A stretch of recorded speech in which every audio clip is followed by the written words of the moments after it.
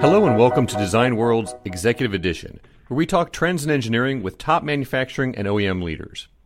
I'm Paul Heaney, Editorial Director of Design World. Today I'm glad to welcome Ryan Schroeder, President of the Americas for IMI Precision Engineering, to the podcast. Now, many of you in the fluid power space will recognize IMI as the parent company of pneumatics leader Norgren. Ryan has vast experience in the motion and fluid power technology industries, and he holds an MBA from the Carlson School of Management at the University of Minnesota, as well as a BA in Supply Chain Management from Michigan State. Thanks so much for joining us today, Ryan. Hi, Paul. Thank you for having me. Well, let's jump right into it. Ryan, what trends are you seeing, let's say, in automotion in general, and then more specifically in pneumatics? And then relating to that, how is IMI Norgren responding to those trends?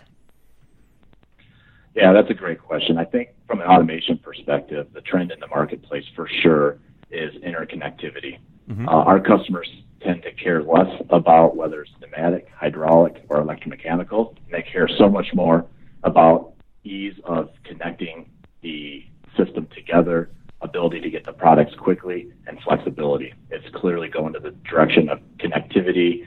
And then last but not least, certainly not least, is ability to pull data out of the system and help make their systems run more efficiently. Okay, that makes sense.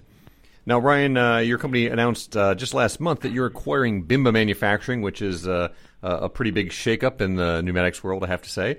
Can you talk a little bit about where your product lines mesh well and where there's some overlap and how you see that fitting? Yeah, we are so excited to welcome the Bimba team into the IMI family. It is nearly a perfect fit from our perspective. It is the very top of our acquisition list. Mm-hmm. We're so happy to get this across the line. Where it fits, really, if you think of Norgren, we've always been the strongest from a air prep and FRL side of the product line. Sure. We do decent on the valve side of the business, and we have a pretty broad product offering, including cylinders. But when you look at Bimba, they really are the dominant cylinder player, particularly for pneumatic roundline cylinders in the marketplace, for sure, particularly in North America. So it fits perfectly with us.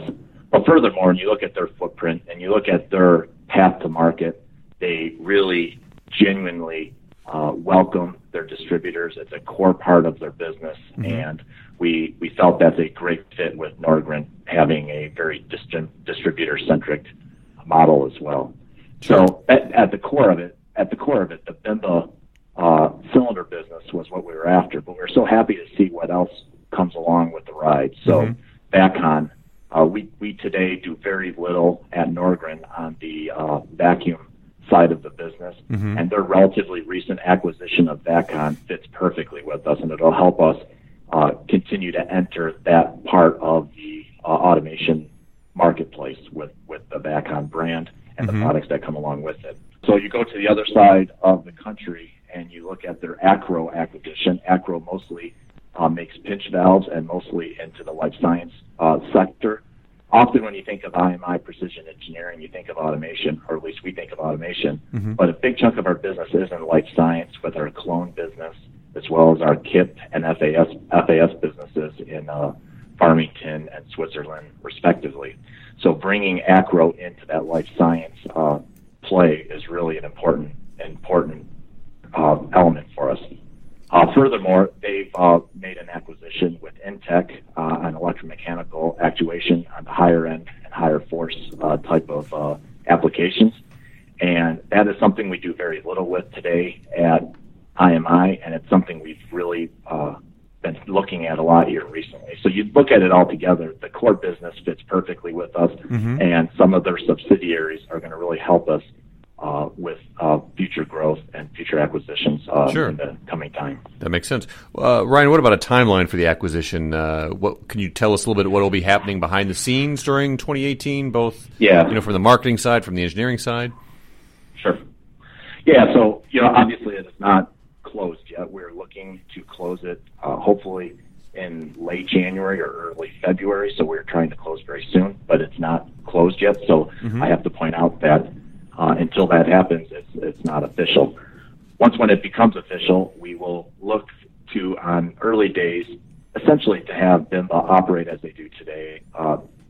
Pat, the president of Bimba, will report to me, and things will proceed as they do today. Obviously, we will look to grow the business. Our synergies are not to cut costs, more so to grow, and that will be our focus.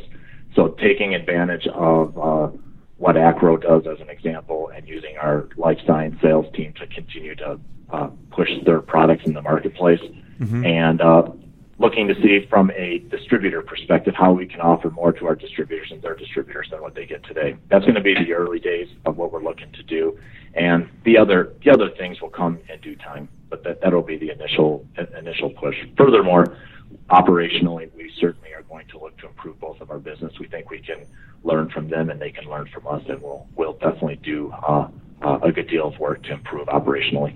Sure. Now, besides the acquisition, what is IMI's corporate outlook over the next, let's say, 12 to 18 months? Yeah, so from IMI's perspective, we are really encouraged at what the outlook is for 2018. Going into 2019, we'll have to really see what comes. But going into 2018, looking at industrial automation, we obviously are a part of NFPA, and we take their economic forecasts very seriously, and we expect we will meet or exceed their economic forecast. We're thinking we will be able to take market share in the year, so we would expect to meet or exceed that economic forecast. That's on the automation side. Life science, same thing. Life sciences forecasted to increase 4% from a market perspective. We are expecting to increase a bit more than that. And then we've seen energy continue to bounce back nicely, which is great. And our automotive implant business out of Detroit, we expect to have a slight growth there. So all in all of our verticals are expecting growth in 2018. I think this could be the first time we've ever seen that. Let's switch gears just a little bit, Ryan. Can we talk a little bit about the IoT? In your mind, is that something that's overblown? Is that something that's underestimated? What is IMI's goals with IoT? Are you creating IoT-compatible components or systems, or what's your stance on it? Yeah, it kind of comes back to the first question. I think IoT, is it overblown? No, I don't think it's overblown. I think it is it's something that 5, 6, 7 years from now won't be thought of the same way as it is today. And not because it's overblown, but because it will just be a part of everything we do. Interconnectivity and data collection will be a part of everything we do. It is undoubtedly the direction the industry is going, and we have to be ready for it. And indeed, we are getting ready for it. Pretty well every single product that we launch in the marketplace has interconnectivity built into it. We're not launching products that aren't IoT ready. We know that's an important piece of it. Now, unlike some of our competitors and some other players in the marketplace, we're not necessarily today planning to make a move to gather the data and do anything with the data today. That is something we may look to do in the future, but instead we see our important role in the marketplace is to provide the data and have products that are able to provide that data. All right. And one last question, Ryan. Let's talk a little bit about green engineering. How important is green to IMI Norbren? Are there any initiatives that you're working on, whether that be on a product level or maybe on a manufacturing level? Well, from a manufacturing level, it is an objective of every single one of our factories to consume less energy and be more efficient year after year after year. So it is part of hard initiatives for every factory. We take it seriously, everything from air loss on pneumatic systems to energy consumption to infrared heat analysis to make sure we do not have any hot spots in our electrical systems in our factory. So we take that very seriously. We operate in a way where we have as little of a footprint on our communities we operate in as possible, and things like lighting, and when we're replacing our roofs, we're making sure we're using reflective roofing and the proper level of insulation and so forth. So we take that very seriously, and we have for some time.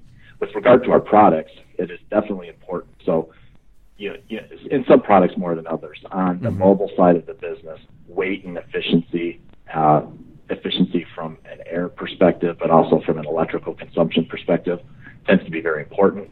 And we put a lot of emphasis on that. Some of our products in our commercial vehicles marketplace, as an example, the energy to actuate a valve puts the total system right to the edge of ability to have to go to the next fuse level.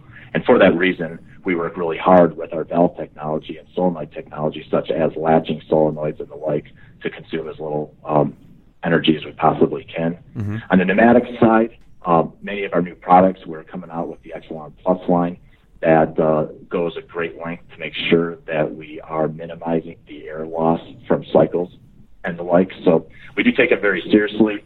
It's something that certainly is more important in certain marketplaces than others, but we operate so broadly in the marketplace, we have to be there or we're going to miss opportunities, and we recognize that. Not to mention it's the right thing to do for the industry and for the world. Sure. All right. Well, Ryan, thanks once again for joining us today. Thank you very much, Paul. I appreciate the time.